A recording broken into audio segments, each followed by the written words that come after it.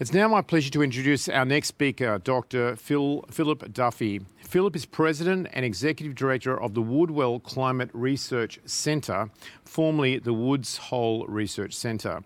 Prior to joining Woodwell, Dr. Duffy served as a Senior Policy Analyst in the White House Office of Science and Technology Policy and as a Senior Advisor in the White House National Science and Technology Council under President Obama.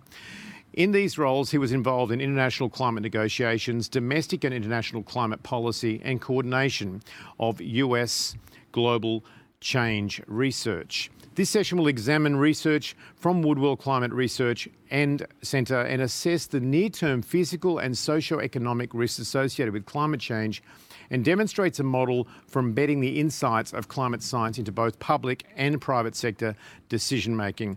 We are certainly privileged to have Dr. Philip Duffy with us today. Hello there, Philip. Well, good morning, and thank you so much. Thank you so much for joining me. So it's my honor to have the opportunity to talk to you a bit about some of the immediate and near-term physical risks from climate change. And what I want to do before I turn to that, I would like to just spend a moment and say a couple words about the institution I lead, Woodwell Climate Research Center.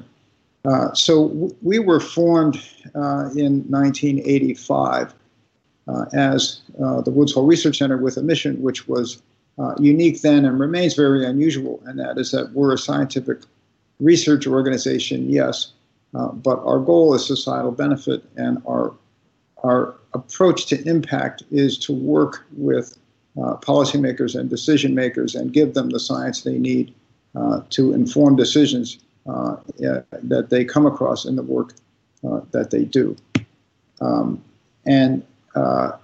These are, so our vehicle for achieving societal benefit is through partnerships, and these are some of the partners we work with. And I won't go through all of them, but I'll just say we work with some of the poorest people in the world, some of the richest people in the world.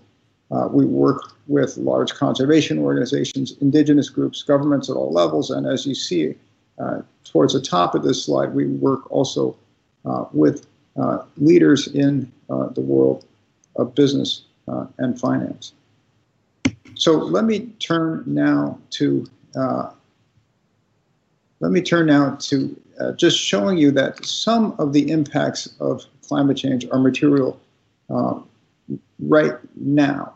And I'll start close to home for some of you, and this is Australia. And as you know, we had a devastating wildfire season last year in Australia.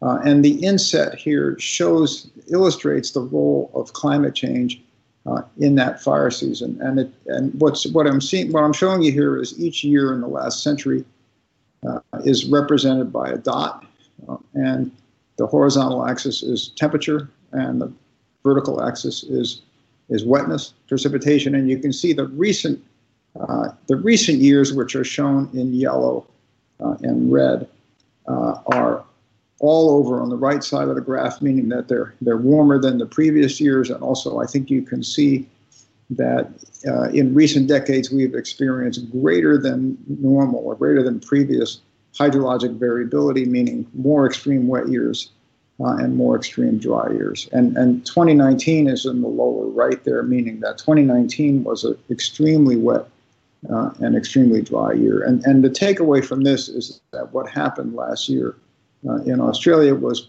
partly a combination of climate trends and partly an unusually hot and dry year. I'm speaking to you this morning from California, in fact, in a very high fire risk zone. This shows trends in area burned by fire here in California. 2020 is shown in red on the right, literally off the charts. But even though it was an extreme year, you can see from this that it was not a one-off, but rather a continuation of a trend of what looks almost like exponential growth in fire activity here. And similarly, this is illustrating the 2020 hurricane season. These are storm tracks in the North Atlantic. You may know that we experienced a record number of named storms in the North Atlantic last year. And here again, we see that this is part of a longer term trend. And here I'm showing you over decades, excuse me, increases in number of named storms, number of hurricanes, and number of major hurricanes. And finally, just one more example of climate risks which are happening now, and this is high tide flooding. This is frequency of high tide flooding in stations, weather stations across the coast of the U.S. Again, you can see what seems to be essentially an exponential increase. So these risks are already increasing. They're already material. What I want to do now is just illustrate how we expect these risks to evolve, some of these risks to evolve in coming decades. So I'll turn back to Australia, and what I have here is a map showing projected increases in fire risk for the next 30 years compared to the last 30 years of the 20th century. You can see we're projecting large increases in number of high fire risk days or really weeks in mostly the eastern part of the country, which is the most populous part of the country.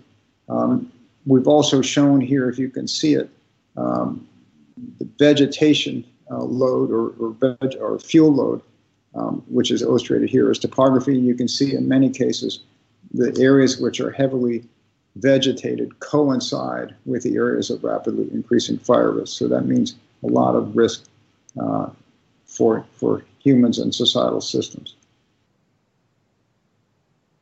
This is a map of projected drought in the Mediterranean. This is comparing the decade of the 2030s to the mid to late 20th century. And what I'm showing here is projected additional months of drought per decade. And what's going on here is a combination of increasing warmth and also decreasing precipitation. And I want to just call your attention to the numbers here. The darkest shades, we're projecting an additional 60 months of drought per decade. Well, a decade is only 120 months, so that means we're projecting that these darkest shaded areas will be in severe drought more often than not. And this has enormous implications, I think, for agriculture, for fire risk, for water scarcity, and potentially also as a driver of large-scale human migration.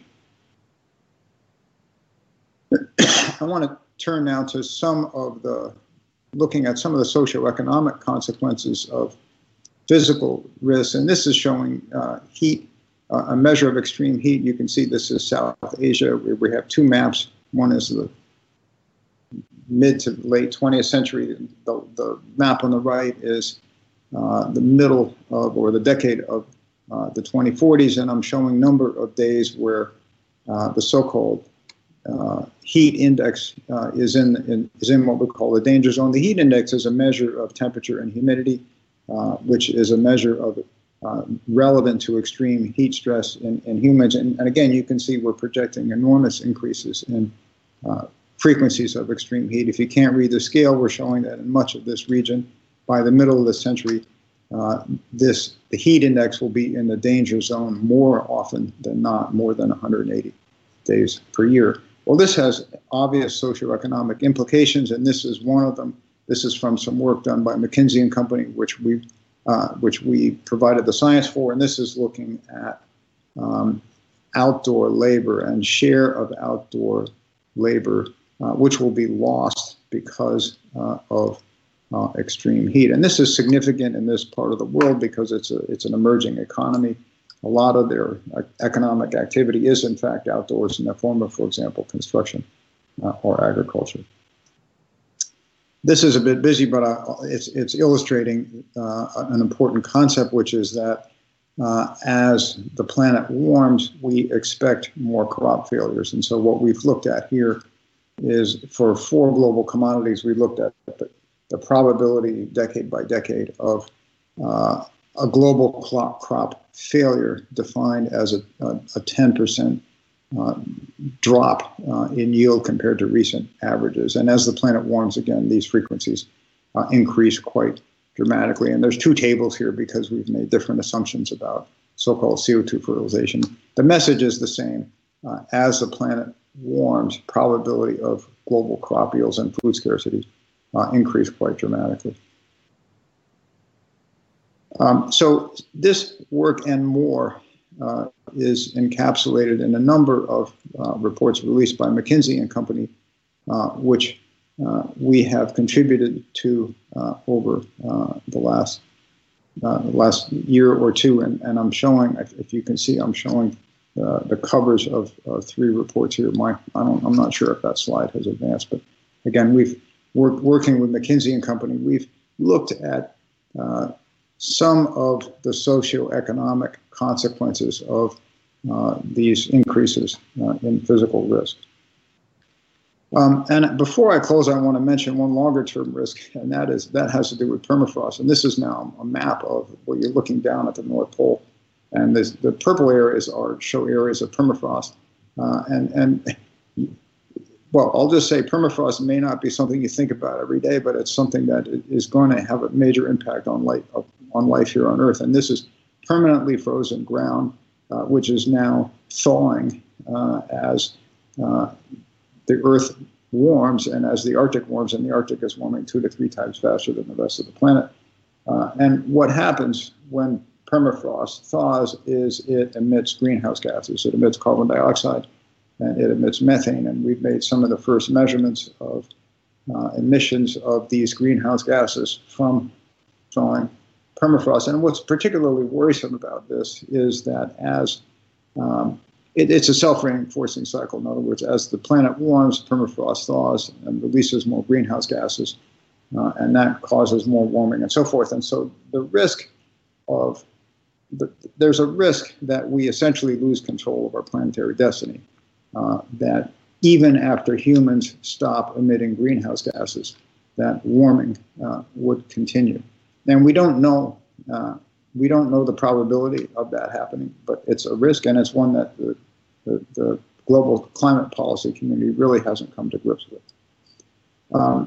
And another key message, and this is the final thought I'll leave you with, is that even after humans stop emitting greenhouse gases, the global temperature and the impacts I'm showing you don't get better.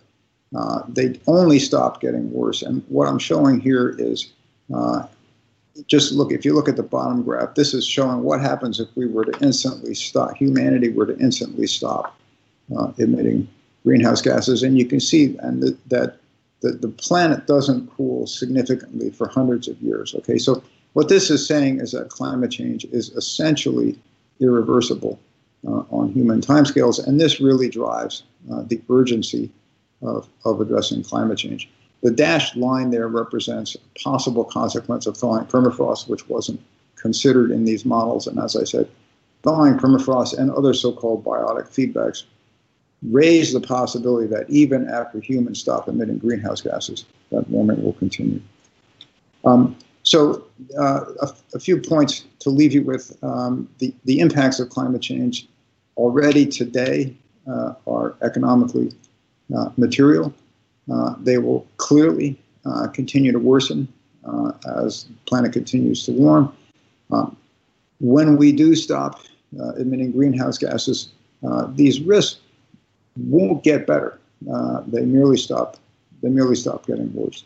And in my mind, the biggest risk that we face is that for some of the reasons I've shown you, extreme heat, water scarcity, food scarcity, parts of the world will become difficult to inhabit. And I think one of the risk from that concerns me more than anything else is the potential for large-scale migration and political instability and societal disruption. So on that cheerful note, I'd be happy to take any questions.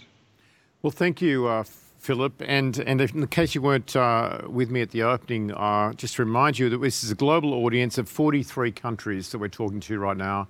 304 institutional investors have signed on for today's session, representing 12.7 trillion US dollars.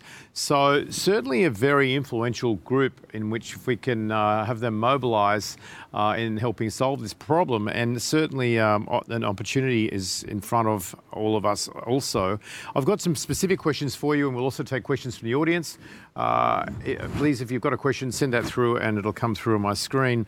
Just before I go to my questions that are specific to the investment community, Philip, you seem to know a little bit about what you're talking about here. Among other things, you have a bachelor's degree from Harvard in astrophysics. You also have a PhD in applied physics from Stanford. You must have one of the most depressing lives of anyone. I mean, have you been banging on about this for 30 and 40 years, wondering, is it making any difference? When will people start listening? Well, that's right. And it has really changed in the last just couple of years, and I think what's different is some of what I showed you at the beginning, which is that the manifestations and the impacts of climate change are so obvious now that people are getting it, that this is, as I said, a material risk, a risk that we really, it's an immediate risk, and one that we need to factor into economic decision making. So you do feel that there is still time to make material change. We haven't missed the train. We're not heading to almost certain disaster on this measure.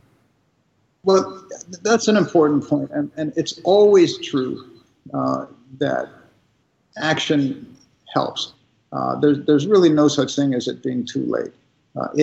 In other words, if we take strong action now, our future gets better. And negative consequences, at a minimum, get pushed further off into the future, which is certainly better than nothing. That said, it's true that the longer we wait, the narrower the set of future worlds becomes, and specifically, the more livable futures become less and less likely. Do you see it as a step change that we now have a Biden administration? You work directly for President Obama. We've had 4 incredible years with President Trump. What do you see in terms of Biden's policies and how that might change the narrative and the reality going forward? Well, briefly, I think the scale of ambition and the scope of ambition that his administration has for climate change is far beyond anything we've ever seen, including under President Obama, who, as you pointed out, I helped several years ago. And I think it's incredibly important.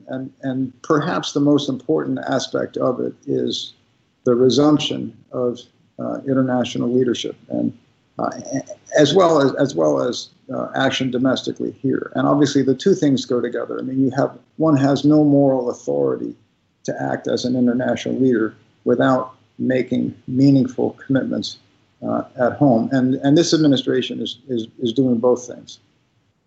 I'd like to go to a question from the audience. John Adler, thank you for your question. He's both the chair and the chief pension investment advisor and director of the New York City Employees Retirement System, which runs 76.5 billion US dollars. The question is it possible that future climate capture technologies could reduce the CO2 in the atmosphere and reduce the temperature in the future, or is that simply a pipe dream? It's certainly possible, and it's something we absolutely have to do in order to have any hope of a reasonable future. We have to remove an enormous amount of carbon dioxide from the atmosphere. So stopping the emissions is only part of what we need to do. The technological CO2 removal approaches right now are very expensive.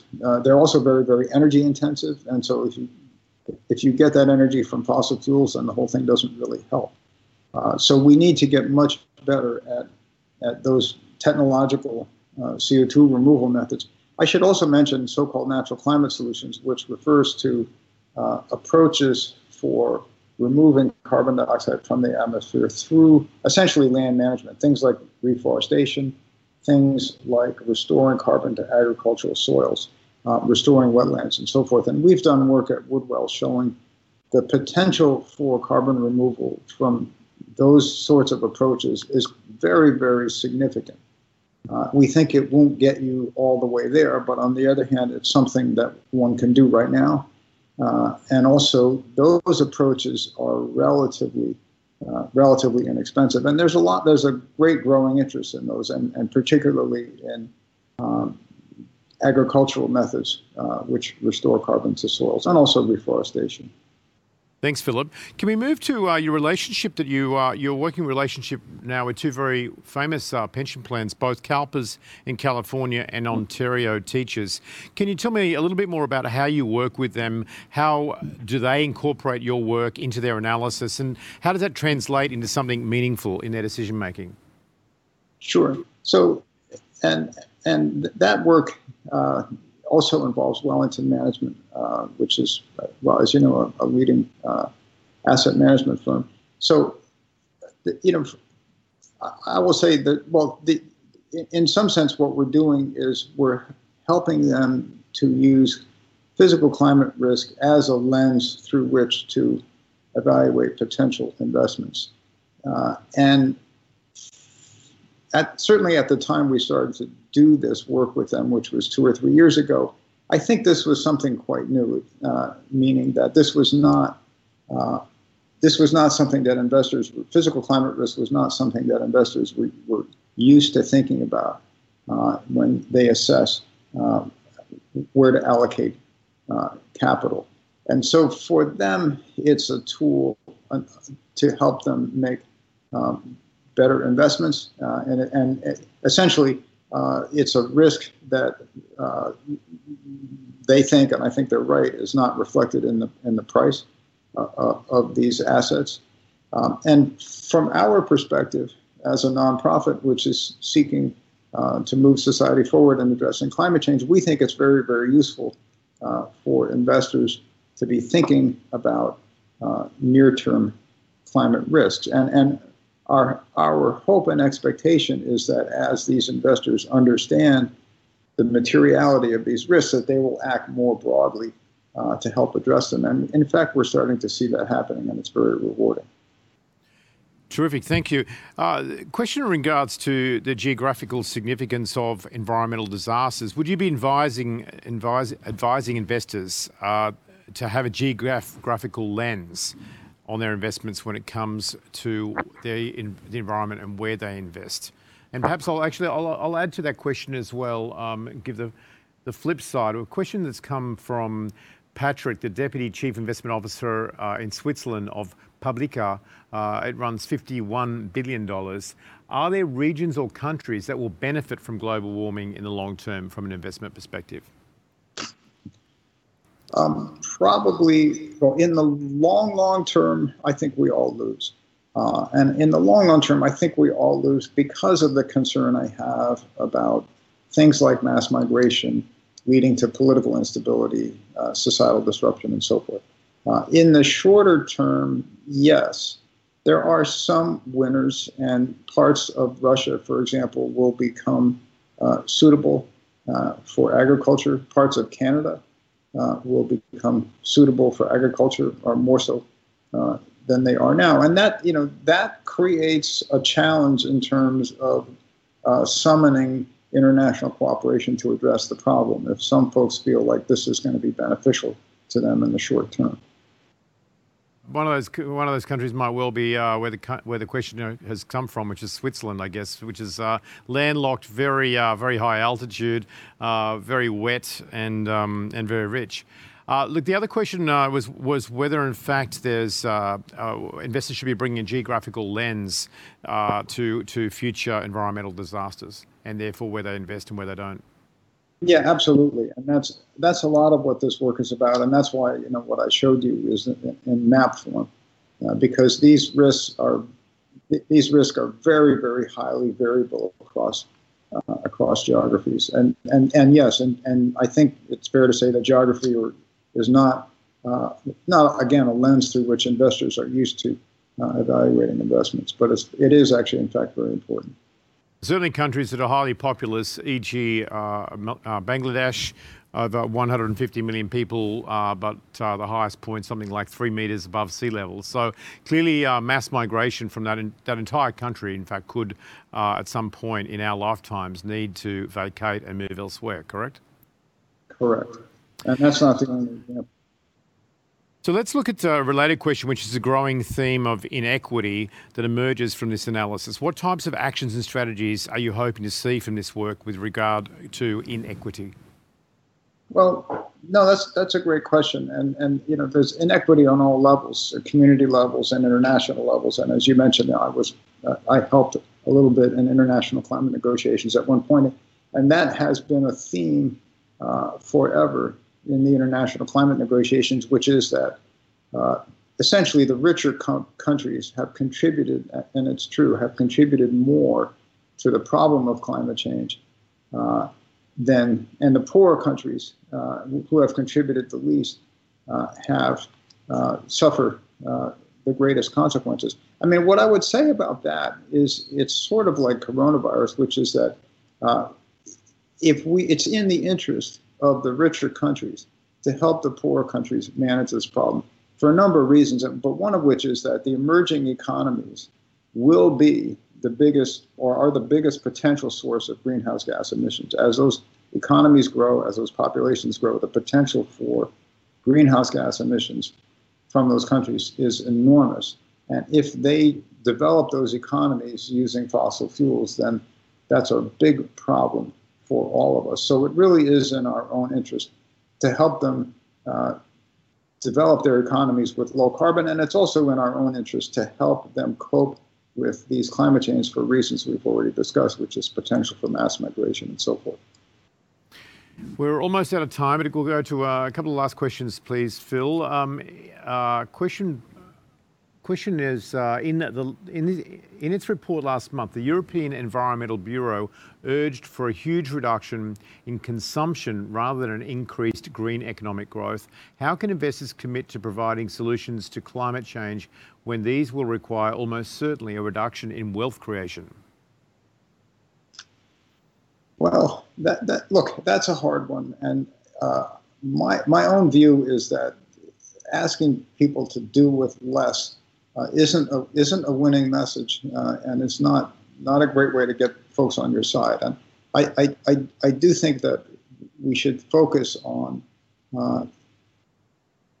continuing to increase wealth, but doing so in a way that's less detrimental to the climate through lower carbon solutions. Okay, thank you. What are the most impactful things that investors can do to move the needle on climate change? Engaging with companies, engaging with governments, investing in clean technologies are 3 examples. Yeah. Well, I think all of those are important. And one of the reasons we work with investors rather than working directly with individual companies, we meaning Woodwell Climate Research Center, is precisely because the investors have the ability to influence the companies they invest in, so that we feel like we get high leverage from working with investors. And influencing governments, yes, very important. The financial industry and the business sector generally has a very strong political voice, should they decide to use it. And I hope that by thinking about climate risks and particularly near-term climate risks, that this motivates folks in this world to use their political voices. So, Dr. Phil Duffy, thank you so much for the work that you're doing. Thank you for joining our audiences around the world, especially at the very inconvenient hour of 6:40 a.m. where you are in California right now.